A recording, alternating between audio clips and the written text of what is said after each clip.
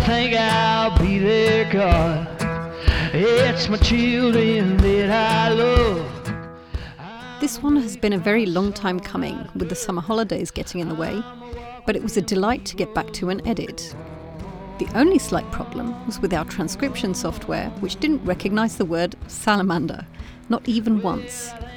So you can imagine, what with the title being The Salamander Scientist, that meant a bit of work for me. It also means you have an opportunity to win a little Two Scientists swag.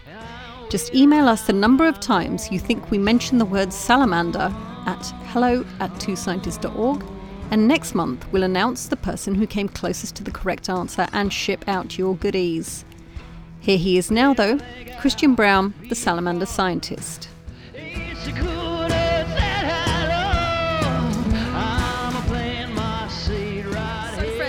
Back to another episode of our Two Scientists podcast, where inspiring scientists share their work with you wherever you like to listen.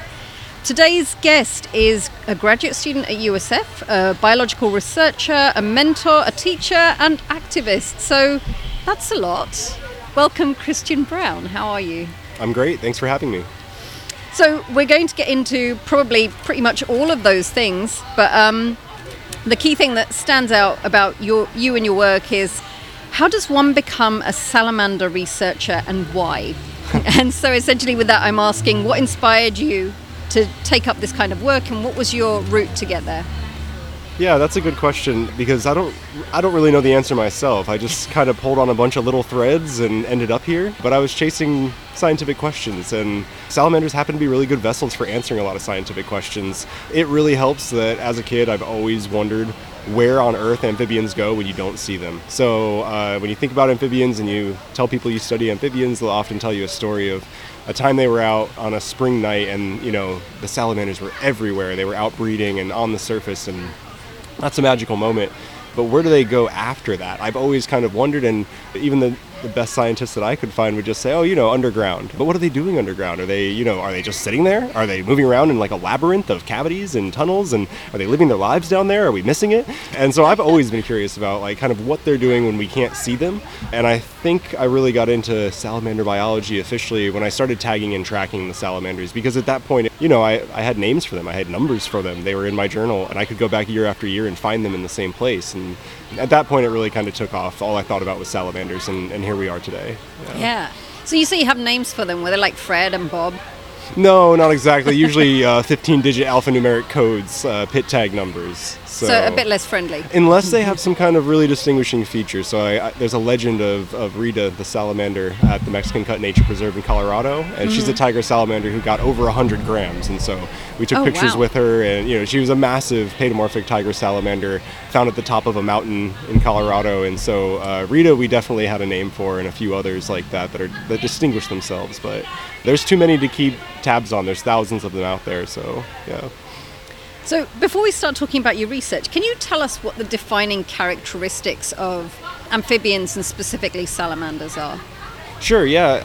Definitely their skin. That's the first thing that people usually go to. So they kind of have to stay moist. They breathe through their skin, especially these lungless salamanders that I'll be talking about today. They have no lungs, so they're not breathing oxygen the way we do. The oxygen is absorbed through the skin, and the skin must be moist. And so that's kind of the first thing people associate amphibians with, is moisture and aquatic habitats. Another thing is, they often have to return to water to breed. They don't have these like hard eggshells that a reptile would have. They don't have hard scales that a reptile would have, and they're much more aquatic than reptiles and other things like that. And reptiles have many more adaptations for living on land. So a lot of the distinguishing features of salamanders are kind of tied back to that moisture and that aquatic habitat. Yeah, so as someone who works on the lungs, it kind of freaks me out that they don't have any. Yeah, kind of ironic that I'm here with a lung researcher. Yeah. But, the funny part is, well, I guess it's funny to me, most salamanders, if you're going by number of species, don't have lungs. So the largest and most diverse family of salamanders on Earth is Plethodonidae, and that is the family of lungless salamanders.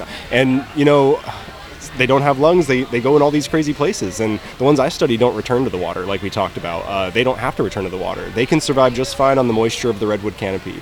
And there's a lot of salamanders like that, and because of that, they've been able to pioneer a lot of different habitats. So you can find salamanders now in caves, Plethodon and lungless salamanders, in trees. So all of these, it's almost like it's freed them from an evolutionary constraint where they're able to leave the water. They still need moisture, but they can leave the water and seek out these new niches and not come back to lakes and ponds and rivers and places that we associate salamanders with.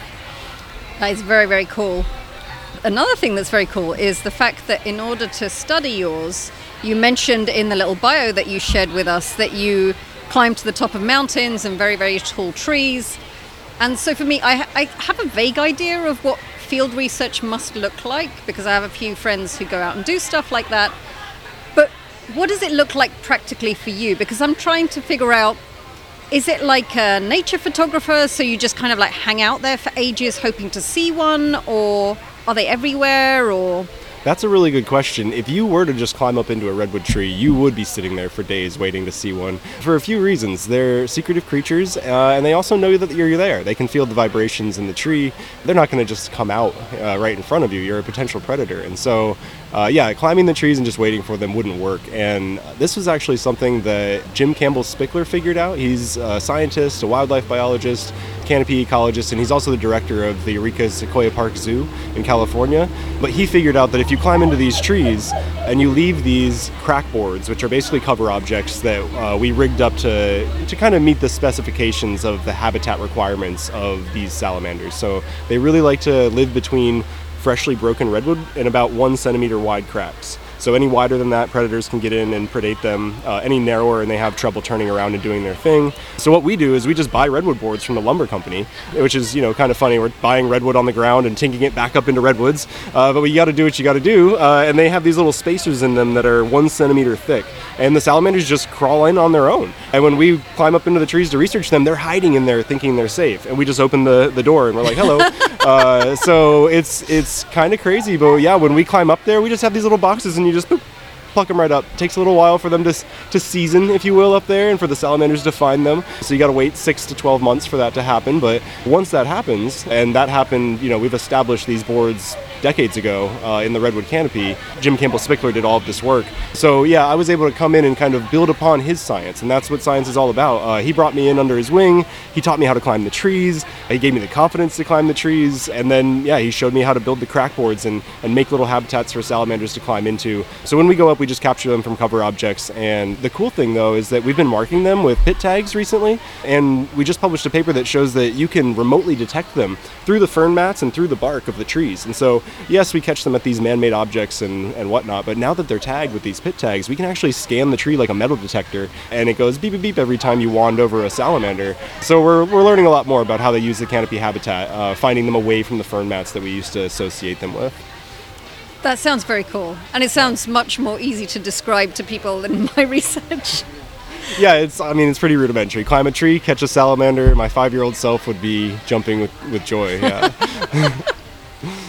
So let's move on to what you're trying to achieve with these experiments. What is it you're trying to observe? Yeah, so we've studied a few different things, but ultimately, broadly speaking, we're interested in this really cool behavior where these animals that live at the tops of the world's tallest trees, they jump really, really readily. Like if you have them in your hand and you barely touch their tail, or you just look like you're going to touch their tail, they'll jump right out of your hand. And where they're living, that would have major consequences. So we were really interested in the jumping behavior and what happens after the jump. And so we looked at the jumping first and, found out that they jump a little bit differently than other salamanders. But ultimately, like we said, the goal was to figure out what is going on with this behavior, with this predator evasion tactic, what happens afterwards, and how does that affect the salamander? Because if you fall all the way to the forest floor, that could have major consequences for your survival, for your reproductive fecundity, and therefore for your genes and your evolutionary selection. And so, yeah, I guess if I could rephrase, we're broadly interested in jumping behavior in highly arboreal salamanders and the aerial behaviors that come after that jump or fall. So that's kind of what we're after, is just describing what happens to a salamander in the air after it jumps from a tree. And so that leads rather nicely on to how we found you. So I was just scrolling through Twitter, and a bunch of some of the bigger Twitter accounts that deal with like naturalist stuff and wildlife and so on, they were sharing this really cool video of a little salamander in what was essentially like a wind tunnel, and this thing just floating there, and it got so much kind of press, I think. And it was only when it got shared by our USF account, I realized that you were one of my colleagues, which is why you're here today. Small world. Yeah, so we will definitely link to that paper and the little clip in the show notes so everybody else can see what it looks like. But what was it like to discover that, and how did you discover that? Oh, well, it was a long journey. Like I said, pulling on a lot of different threads that kind of led us here, and it was really exciting to discover this. We did not expect this to happen when we dropped them into that wind tunnel that you described. We expected that, maybe they could keep themselves upright, and maybe that would be about the extent of it. But to kind of bring you into that moment, the first time that we dropped one into the wind tunnel, we dropped a wandering salamander from, the redwoods into this wind tunnel. It immediately righted itself, assumed that parachute posture, never flipped over, and just kind of hovered in the middle of the wind tunnel, to the extent where, I don't have an exact quote, but my colleague, Dr. Robert Dudley at UC Berkeley, he exclaimed something like, "Holy cow," something like that. And I'm just a grad student. I'm not an expert in aerial biomechanics. I've always just chased salamanders. So when I saw Dr. Robert Dudley, one of my mentors and an expert in aerial behaviors, say, "Holy cow," at the first salamander drop, I knew we had something, and that excitement kind of lived on through that first day. We dropped another one and another one and another one, and the same thing happened every time. They were in total control, and what doesn't come through in the scientific papers are the things we don't really have data on, that we just observe when we're there in the lab. And so one of those things is these salamanders knew what they were doing. They had done this before. As soon as that wind tunnel was turned on and we hovered them over the middle of it, if they came in contact with that airstream, they started assuming these postures and behaviors even if they were still in my hand. So there was something about that flowing air that triggered it in them. It's instinctive. And so, it's ingrained in them. They live at the tops of the world's tallest trees and the crowns of the world's tallest trees. So if you're going to find aerial behavior in any salamander on Earth, it should be that one, right? And so that's kind of why we started there, and they did not disappoint. And from there, we kind of tested a gradient of arboreality, a couple different species of salamanders within the same genus and one from a different genus that are all different in terms of how much they use trees and how much they climb. And we found that the aerial behaviors actually track with the arboreality. So the more arboreal you are, the better you can parachute, and the more often you parachute and glide. And as you get less arboreal, not only can you not parachute and glide, but you start to exhibit behaviors that we never saw in the arboreal species, such as flailing around, or what I like to call inert falling, where they're just kind of in a standard ground position that you'd imagine a salamander on the ground being in, and it just kind of flips upside down and tumbles to the bottom of the wind tunnel and crashes and burns. So it was that stark contrast between the highly arboreal salamanders that seemed in total control and never flailed, and the ones that would go upside down and flail around and didn't seem to know what they were doing in the wind tunnel. That contrast really told us that there's something special about these arboreal salamanders, and we're still trying to figure out exactly what that is.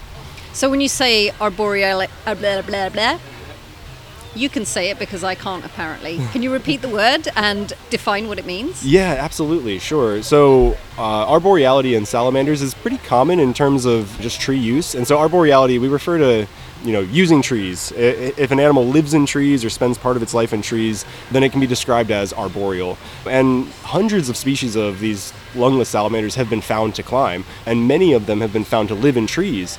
But these specific salamanders live in the world's tallest trees, and therefore would have the longest time in the air, and therefore we thought would be the most likely to have some aerial behaviors or some kind of control over their descent.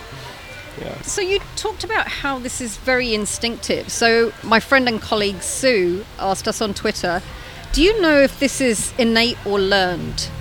No, absolutely not. That's what I mean when I say we have no data on this. We were not testing this. This was not the goal of our research, but just, between you and I, two human beings, when I held this salamander into this wind tunnel, it was not even out of my hand yet, and it was already assuming a parachute posture. So there's something about the airstream. I'm not sure if it's learned. I'm not sure if it's innate. But, it's interesting. So in 2005, Wassersug et al., they did a study where they put amphibians and reptiles into parabolic flight, which achieved zero gravity for, a few seconds. And they found that a lot of amphibians and reptiles with 4 legs assume a parachute posture in zero gravity. So, I'm not sure if it's learned or innate, but that's another kind of interesting observation of salamanders that went to space, of amphibians that went to space. I'm not sure if there were any salamanders specifically, but...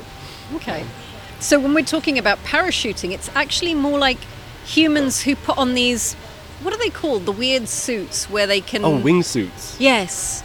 Because at least for me, the impression I got from looking at that little GIF was they spread out a bit like a human would in one of those suits. Yeah, so bringing up the wingsuit, that's actually an interesting observation, because there is this really cool trade-off in aerial biomechanics between maneuverability and stability. So having a wingsuit and having like skin flaps, like a flying squirrel, if you want to imagine a sugar glider or a flying squirrel, or a human in a wingsuit, this makes your morphology or your body shape very stable in the air. But there's a trade-off between stability and maneuverability. So these salamanders aren't really stable like that. They don't really have skin flaps like that. They're not kind of operating in the same way that like a Draco lizard would, or any of these other organisms that are famous for their skin flaps and parachuting and gliding. It's more about like constant maneuvering. So instead of being stable, their morphology is a bit more maneuverable, where they have these big feet on these long legs that get far out away from the center of mass, and that gives them control over the center of mass. So the longer, the further from center of mass you get, the more control of that center of mass you have in the air. And so it's more like they have these big paddles, and they use them, they're constantly fine-tuning them and adjusting them. Even in the video that you reference, it looks clean. That's the reason we use that one for all the footage or the press releases. But if you zoom in and you look very closely, that salamander is constantly adjusting its feet and its toes. So they're just kind of doing like a maneuvering trick where they're just, constantly maneuvering in the roll, pitch, and yaw planes so that they never go upside down. And if they start to pitch or roll in one direction, they actually use subtle movements of the limbs and tail to roll or pitch back in the other direction. So they're constantly pivoting in all planes, but it's this kind of balance that they can do. It's a balancing act in the air where they're constantly maneuvering their legs. And when they have those big feet out on their long legs like that, it does, in theory, we're still testing this, but create drag, slow them down, and account for some of the parachuting. Yeah. Today is one of those episodes where I wish this was a video podcast, because you should see Christian with his arms out and waving his hands around. Like, it's an excellent demonstration of what we wish the rest of you could see. So you've talked a lot about what you've done and how you do it, but what are the implications of your research? Yeah, so there's a few implications of this research. The fact that salamanders can parachute and glide or have any aerial behaviors at all was sort of new to science. People have probably seen it before, had observations, but we had never seen it described. And so just having some sort of aerial behavior or description of aerial behavior on salamanders on the books was the first big finding here. But really deep down, the implications are bigger than that, because these salamanders are unique. They do climb trees. They do have very big feet and very long legs compared to other salamanders like them. However, they still have that super basal four-legged vertebrate body plan, right? It's a tail, it's a body, it's four legs and a head. And so this has implications for all types of other organisms that we've overlooked. There's not that many scientists climbing up into a lot of trees. Scientists live on the ground most of the time. There's a lot of great canopy biologists out there, but relative to the number of scientists and studies that we have on the ground, it's a fraction. And so what remains to be seen is how many other unassuming species have cool aerial behaviors or have the ability to flip themselves over or parachute or glide that we just haven't looked at because they don't have skin flaps or anything visually, cueing us into the fact that they might have those abilities. So there's sort of implications for other organisms, all types of organisms with four legs and whatnot. And, one of the coolest things I thought about this was it's almost a new form of locomotion for salamanders, because we've talked about this so far in the context of, they jump out of the trees to get away from a predator and then they have to deal with the fall. But we're not exactly sure how they use this in the wild. This is our best hypothesis because they have done it in our hand. So researchers, while climbing the tree, have captured wandering salamanders, and while the wandering salamander was in their hand, they jumped out of their hand and fell all the way to the forest floor. It was, as somebody studying the movement and the population, it was a horrifying event. But it does show one thing, that they're not afraid to take a leap of faith if they think they're in danger. And so that is one reason for that hypothesis. However, there's a lot more going on in that canopy. There's a lot more than just predators. So you're an amphibian. You have to stay wet. You can't breathe if your skin isn't moist. But we live in a Mediterranean climate in California. So there's a few months out of the year, many more months now with climate change, where it's very dry and there's no rain. And so these salamanders, that's one of their biggest hurdles is not desiccating, not drying out. We have found dried out mummified individuals in the canopy. It is a harsh world up there. They have fern mats as refuge, so lots of arboreal humus and ferns and soil that they can hide in and kind of prevent themselves from drying out. But their name is the wandering salamander, and there's a good reason for that. They're known to just wander the redwoods, and you might wander up a redwood tree looking for more habitat. Maybe you're looking for a new fern mat or a new mate or more bugs. And if you wander up to the top of the world's tallest tree and you don't find what you're looking for, why would you waste all the energy and the time and the risk of drying out walking back down? Yeah. So I really think what we found here, and there's no way to back this up yet, we have to do a lot of in situ field studies, but I really think what we may have found here is a new form of locomotion in salamanders. Dropping, parachuting, gliding from one fern mat to the other. They live in a very vertical habitat. So, to get away from a predator or to find a new mate or to just prevent drying out in the upper canopy, it's much faster and much more efficient to return to the lower canopy on the gravity elevator than it would be to try to walk back down. And just to highlight a little bit more USF research, Jessalina Retz, she was an undergraduate researcher here at USF Tampa, and she's now a master's student at USF St. Pete with Dr. Allison Gainsbury. So she did a study on how these wandering salamanders from the redwoods climb straight up and straight down walls. And what she found, I came in one time and I said, "How's your research going?" And she said, "Not so great." And I said, "What's going on?" And she was like, "I can't get them to walk down." And I was like, "What? You can't get them to walk down? Show me." And she put it on the board and she'd tickle the tail and do all the things we do to annoy salamanders and get them to do what we want them to do. And it wouldn't go down, like they really wanted to go sideways or up or, anything other than down. And she was able to force a few to walk down, and we were able to get the biomechanics on that. And she published a paper in Zoology that was really cool. But that is actually a super cool observation, that they don't want to walk down. You know what I mean? Like, I think to me, that's a huge implication that in the wild, they're actually doing this more often than we might think. It might not just be that one time an owl is coming to get you. It might actually just be seasonal. When that Mediterranean climate rolls in and you've been partying in the upper canopy while it's rainy season, well, guess what? The springtails are drying up. You know what I mean? And you've got to return to that lower crown where there's more moisture, there's bigger fern mats, there's lots of data on that. We have great botanists up in the redwoods that have published lots of cool data on the habitat and the plants up there. And so I think they're dropping from the upper crown to the lower crown, and it's sort of like a new form of locomotion in salamanders. So to me, that's the coolest implication, but maybe not the broadest. Yeah. That's... Sorry, I talk a lot. No. You're good. Doing You're all good. right. I'm also thinking of me as a human and how I do the exact opposite. Like, if I'm going to do anything, it's going to be the elevator up and walking down the stairs, right? Well, and if there was an elevator up, perhaps they would. Yeah. But this is true. Yeah, exactly. And so one last implication of this research, and this one kind of for me and for the herpetologists out there that are like really herpetology nerds. If you're a big herpetology nerd and you knew about these salamanders, you probably knew about the big feet and the long legs that I've been talking about. And you probably read in a lot of those field guides that was for climbing, that was an adaptation for climbing. But here's the question I would like to ask all of my fellow herpetology nerds out there. If that is an adaptation for climbing, then why don't the other hundreds of species of salamanders that climb have long legs and big feet? Yeah. And I think that perhaps it's because there's something else going on, that these ones also fall and jump out of the world's tallest trees. And so in theory, that selection pressure to me, like if I think about, selective pressures of big events, falling out of the world's tallest tree is going to have a bigger impact on selection than if I climb a little faster or slower. And so the implication of this research in the herpetology world, if you are such a herpetology nerd that you know about the feet of salamanders, then you might be excited about this research, because it kind of means, or could mean, that their big feet and long legs were actually an adaptation for falling and gliding and parachuting and not for climbing, but they happen to help with both. Yeah. I guess it's much more dramatic to think about. So we live in Florida, and the trees here are, by and large, they're very small. And the redwoods are absolutely enormous, right? It's still on my wish list to go and see them.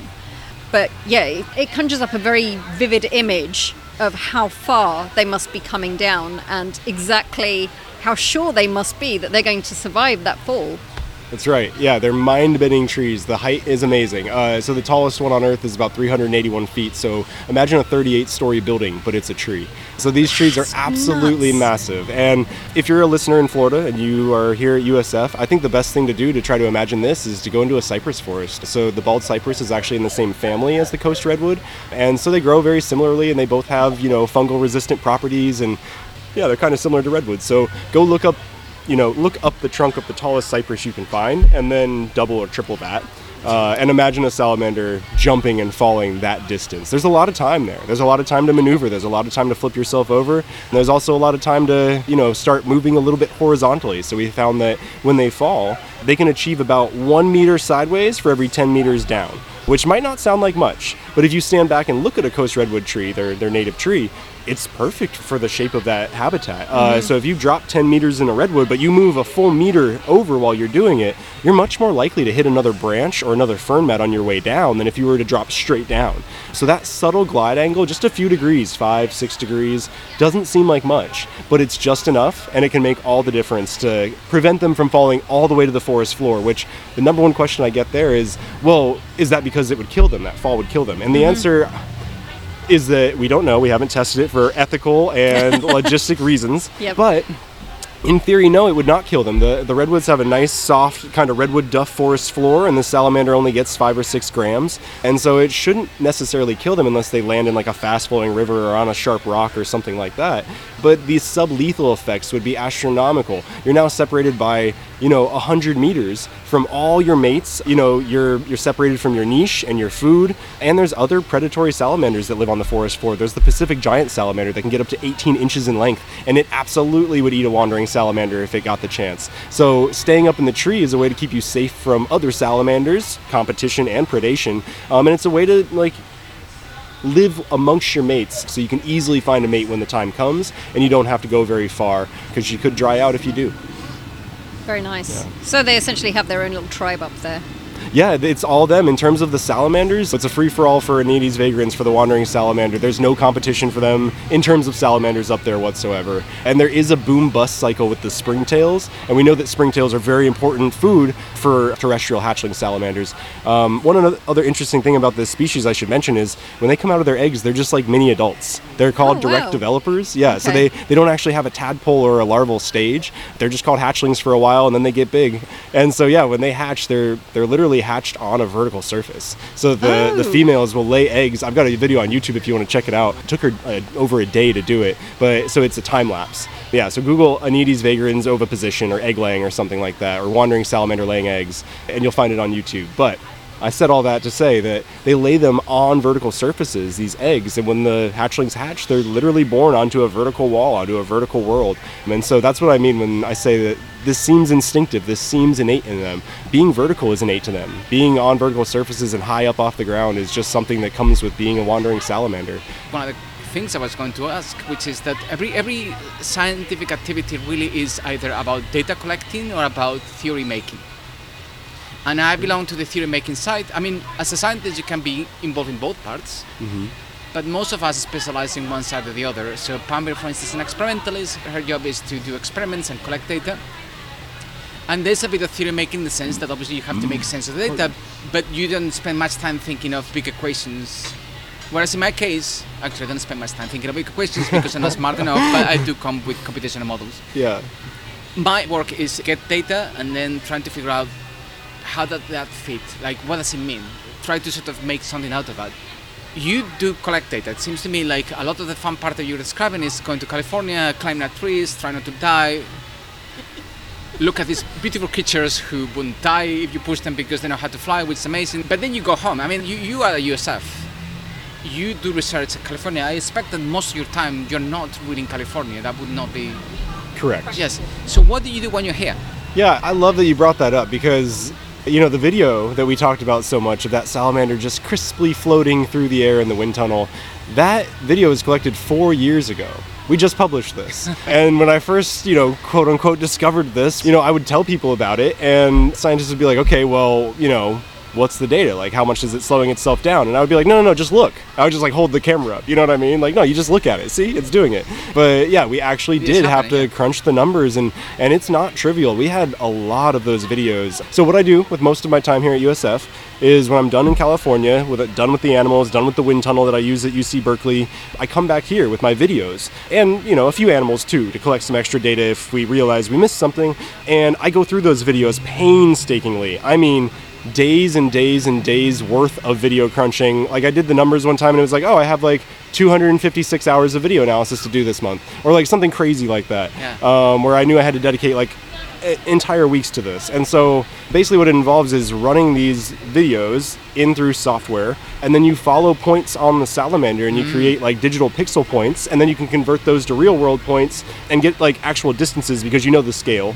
And so you can then, 3D reconstruct these salamanders' movements within the wind tunnel. And once you've 3D reconstructed them, you can write all types of code, and you can, every single video I can basically plug into some code, hit some buttons, type some things, and the next thing you know, we have like accelerations, velocities in all directions, X, Y, and Z. We've got glide angle, we've got horizontal velocity and horizontal acceleration, which would kind of imply like how far did they move sideways in this amount of time, and how far would they have fallen down in that amount of time. So we get all of these cool like mathematical variables, kinematics if you will, on like speeds and angles, and then that allows us to actually say, yeah, I have this video. Sure, I can shove this YouTube video in your face and say, look at it. Yeah, it's gliding.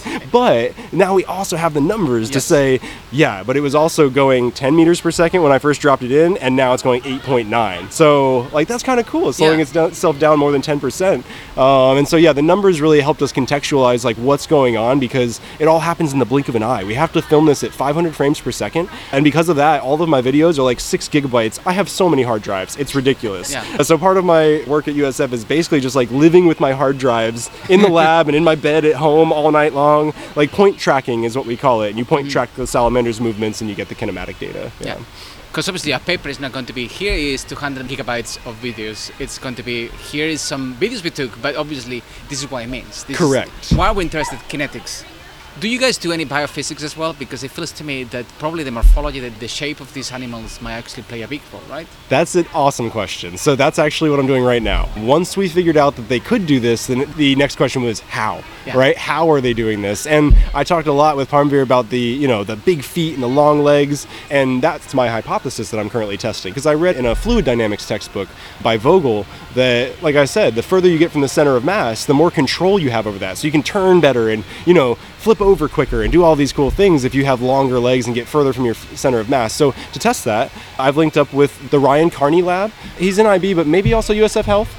He does dinosaur reconstruction stuff and also does mosquito-borne diseases and jack of all trades. His graduate student, Alex Kirk, is the TA for digital dinosaurs. He's like an award-winning TA for that class. And I was talking with him about that class one time, and I said, hey man, I should take this class, and then my class project should be the salamander. Yeah. And he said, don't take the class, just come to my lab. Yeah. So I'm now collaborating with Alex, and he's really helping me a lot, where we laser scanned the salamanders, which are euthanized, right, in these parachute postures. So I euthanize them because that's the protocol. Once you collect an animal from the wild, you cannot put it back because you could spread diseases and kill thousands in the wild instead of just the 5 I collected for the whole 4 years I did this project. So it's a lot better to just collect them and euthanize them in the lab, even though it's a bit harsh. So I euthanized them, and then I fixed them with formalin in these parachute postures, and then we scanned them with lasers, and then we brought them into Maya and some software like that, and we made a mesh. And so now what we're doing is we're using computational fluid dynamics software, ANSYS Fluent, and imagine a car commercial, and they're trying to show you how aerodynamic the car is, and they have all these like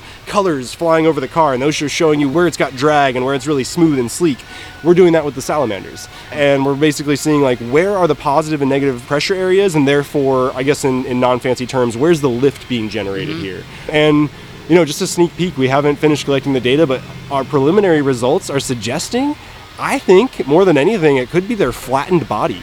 They have a really flattened torso, which has always been attributed to climbing and squeezing into cracks. That flatness really influences aerodynamics. There's a whole chapter in that fluid dynamic textbook. There's a whole chapter about things going around, things that are round versus flat. And so a lot of salamanders are round, and these salamanders are flat. So I think that's a huge thing in terms of their aerodynamics, and we sort of have the data right now to prove it, and we're working on that now. Like I said, Alex Kirk, USF Biology, it's kind of a collaboration between the Carney Lab and the DeBan Lab. I'm really excited about that work coming out, yeah. So salamanders in general, not just the ones you study, but in general, they do live in lots of different habitats. Yes. Can you say that the higher they live, the flatter they are?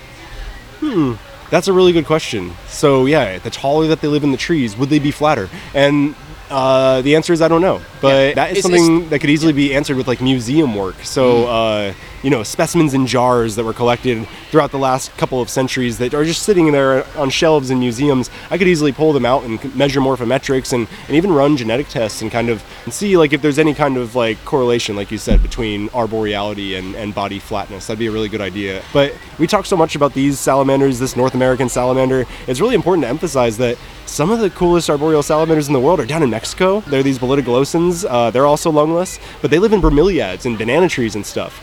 Sure, they fall off of those too. And a lot of these have like webbed feet or semi-webbed feet. So one thing I'm really interested in doing, possibly for a postdoc, is trying to identify like the genes behind webbing in salamander feet, and then seeing if that correlates with arboreality and aerial behavior. So it's something I think about a lot. So changing tack a little bit, what were you before you started your PhD here? So before my PhD here, I was in a master's program at Humboldt State, and that's where I fell in love. Oh, it's in California. Sorry, Humboldt State University. Are you from California originally?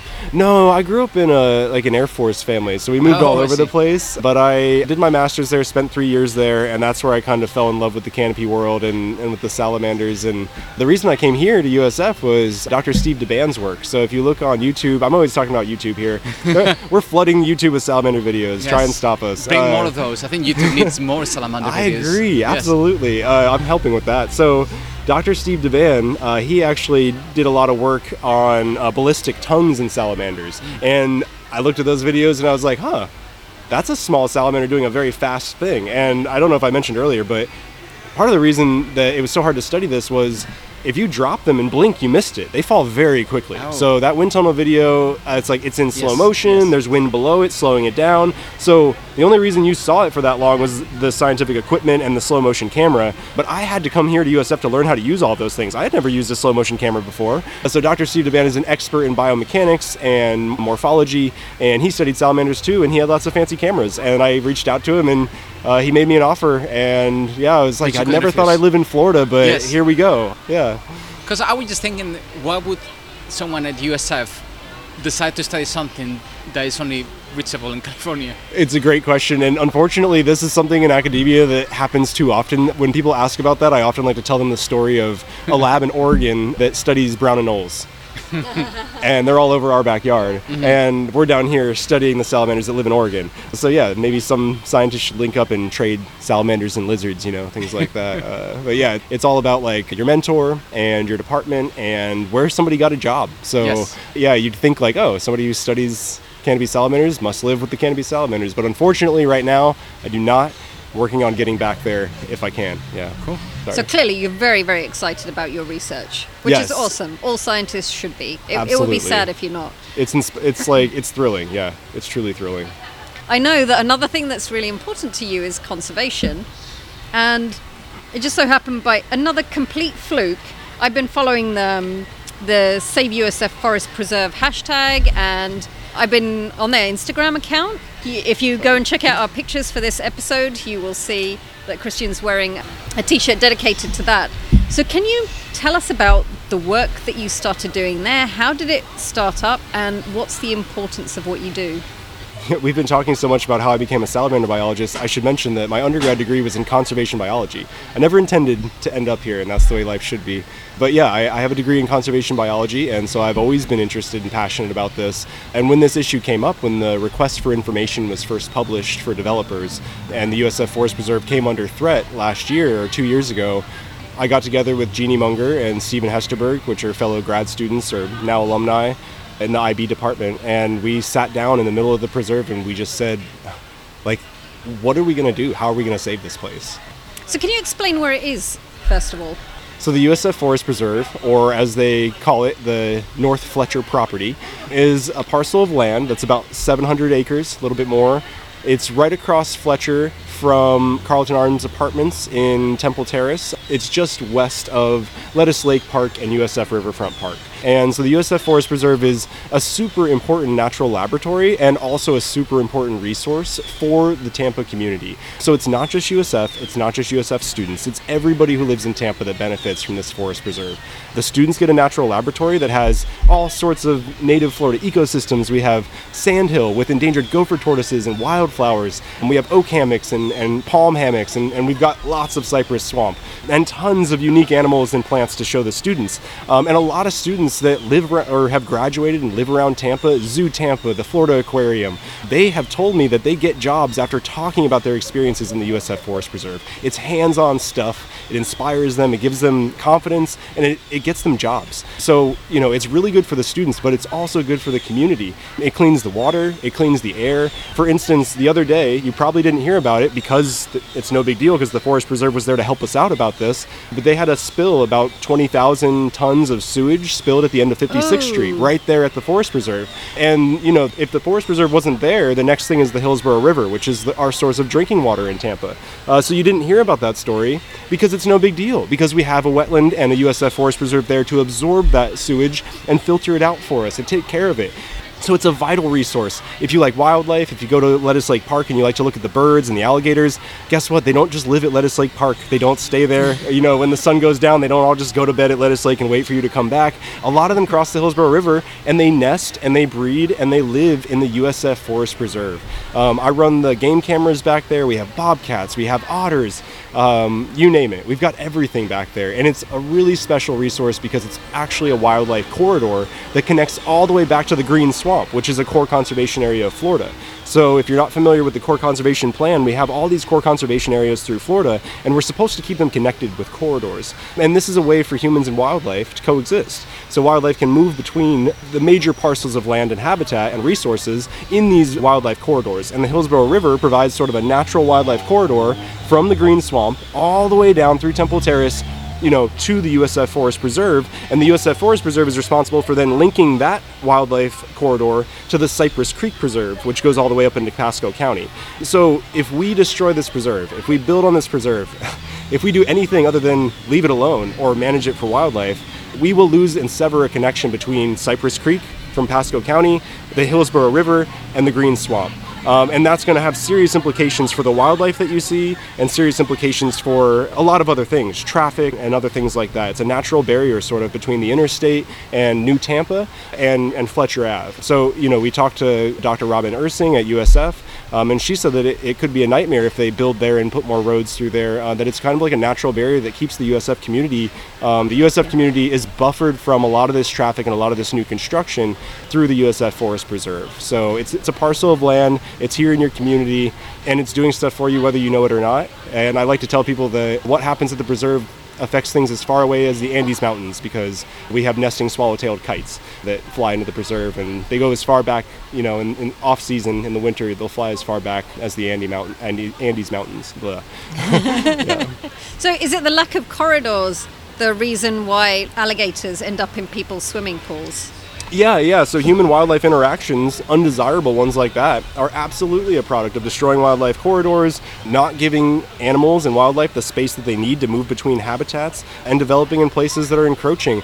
And so, yeah, wildlife interactions is just one of many negative consequences of development and, you know, short-sighted leasing out the land for development for short-term economic gain, right? When we have, you know, there's so much more value in that land than economic. There's teaching value, there's cultural value. I haven't even mentioned the cultural heritage sites there. You know, there's evidence of human inhabitation there for the last 10,000 years. It's an incredible archaeological and scientific resource and natural laboratory. And USF seems to be doing the right thing, and they're moving towards, you know, formalizing it as a natural laboratory, hiring somebody to manage the land. And, you know, we're very eager to be a part of that movement and also keep their feet to the fire.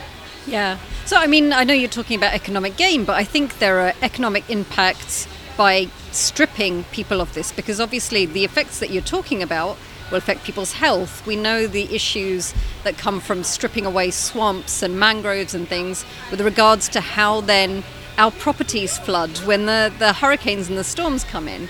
So, you know, you do have the negative economic impacts of those things, right? Absolutely. It's a lot more expensive to try to clean it up than it would be to keep it intact. Yeah. So, like the example with the sewage spill, a lot more, you know, expensive and a lot bigger deal to have to clean up things out of our river than it would be to just keep them out in the first place. So there's definitely economic implications. You know, everybody's in it for their own reason. I'm in it for the animals and the wildlife, but it affects people too. And whether you know it or not, like I said, the USF Forest Preserve is working for you. Yeah. So what is the status with regards to whether it's going to be developed or not right now? So that's a big sigh. Yeah. It's a never-ending battle. We know that the Forest Preserve has been under threat many times in the past, and we know that it will be many times again in the future. And that's the crux of it. That's the issue. That's why we really need permanent, like legal conservation easements or protections or something that's, something that will enshrine that place in law, something that will keep that place there for the community for years and generations to come. Because without that, land is only getting scarcer. Developers are only getting hungrier. And what's going to happen in 2050? What about 2100? Are we going to have the same people in charge? Are we going to have the same people running USF? Are they going to make the same decisions? The answer is probably no. So if we don't protect this preserve properly, legally, then we have issues. And so that's why I sighed. That was the deep sigh, was that the fight is never over and that we don't really have anyone other than the county of Hillsborough on our side when it comes to permanent legal protections like conservation easements. The University of South Florida has done a great job in nixing the RFI. So they did say we don't want any more requests for information from developers. That was a great step. We applaud that. They did say, no, we're not going to move on any of the proposals that we did get. That was a huge step. We loved that. They formed a committee, and they did put somebody from our activist group on the committee, and they had that committee assess the property. That was very cool of them. I don't want to get into the nitty-gritty of that assessment or if it was good enough. We have our qualms about it, but they're trying. They're making an effort. But the current threat and the current status of this fight, we don't know if it's a threat or not. That's exactly why I sighed. So the University of South Florida and the College of Arts and Sciences, they're now tasked with managing this land formally. They've never been tasked with that super formally before. It's just kind of been like, hey, biologists, you want to take care of this land? And we were like, yes. But that kind of fell through the cracks with a few retirements. And so now with this whole push to nix the RFI, they formally made it ECOR, and they're appointing a land manager, which again, we applaud. We love all of these efforts. They do want to build a 5,000 square foot research building.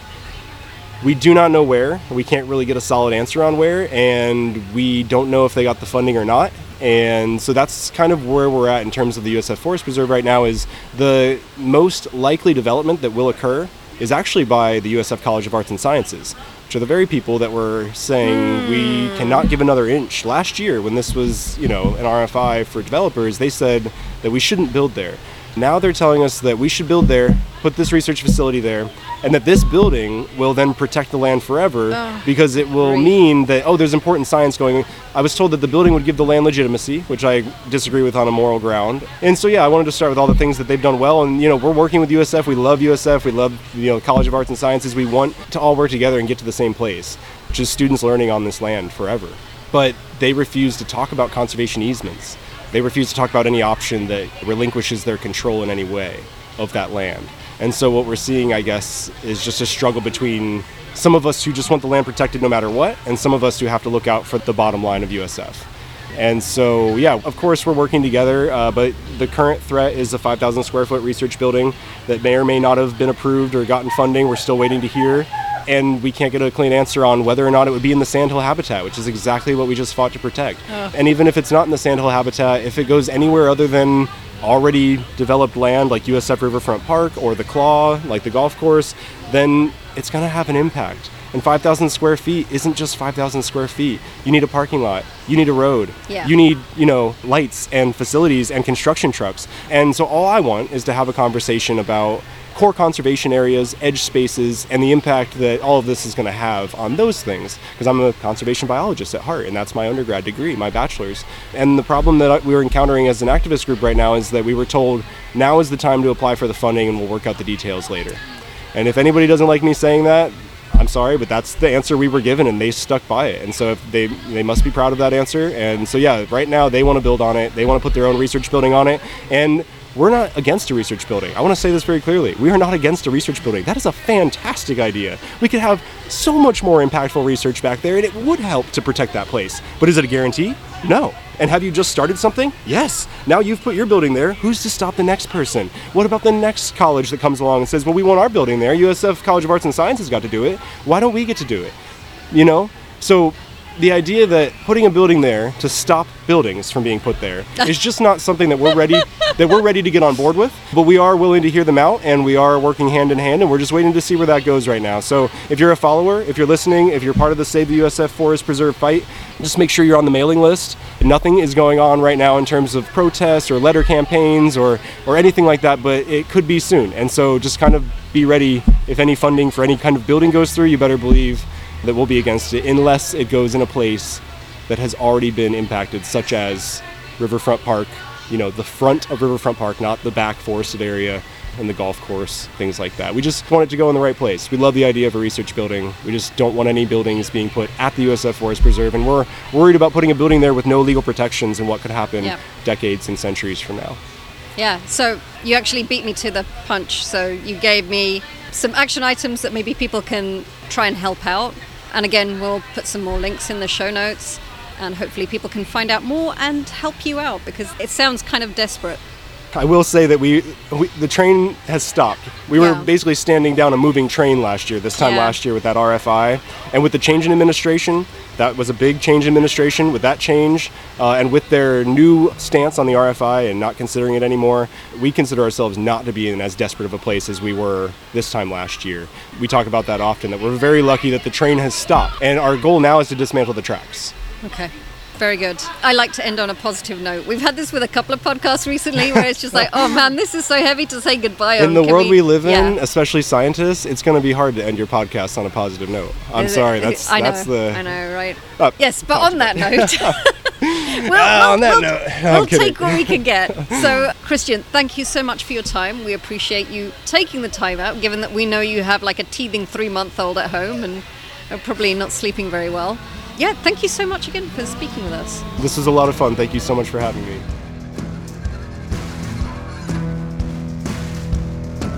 Well, I think I'll be a preacher. It's a good book that I love. I'll preach my... All right, one time USF had this dilapidated herpetology collection.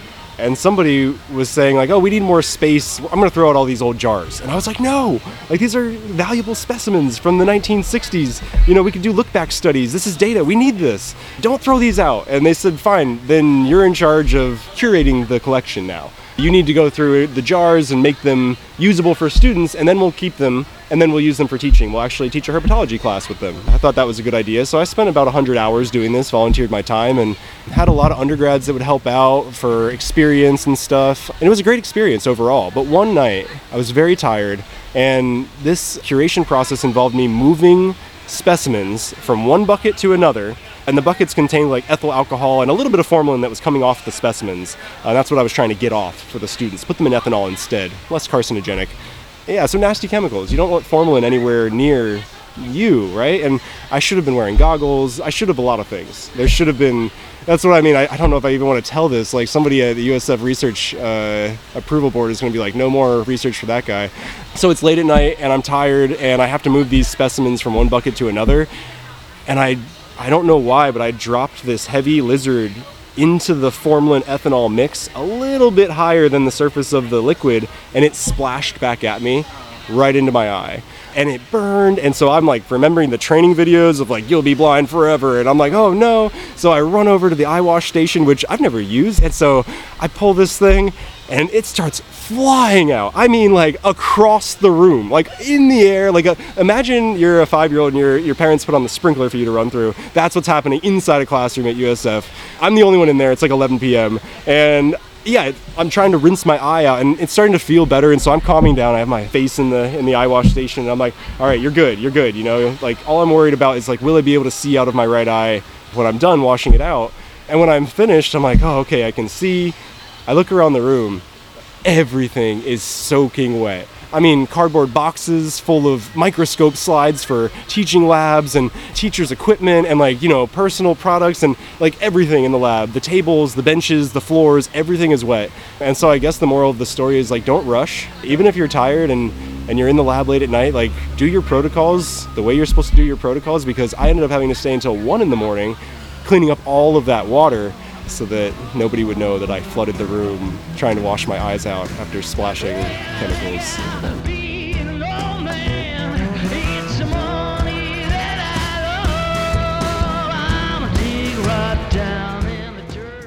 You've been listening to an episode of Two Scientists, directed, edited, and hosted by me, Panve Bahia, with a guest cameo from co-producer David Basanta Gutierrez.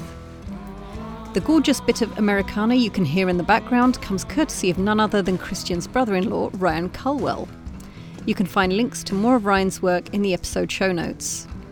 Make sure you also check out our website, twoscientists.org, to find more fun links to Christian's work, including his paper, and some videos of flying salamanders, as well as all the links to the USF Forest Preserve, where in particular Tampa folks can keep up with their campaigns. Anybody who comes up,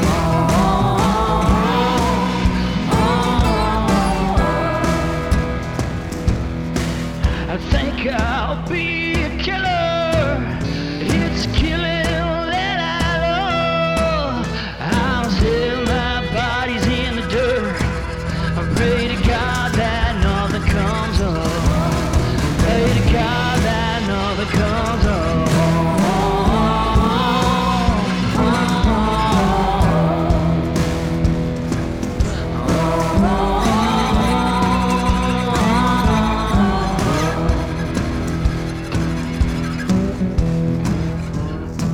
Well, I think I'll be there, 'cause it's my children that I love.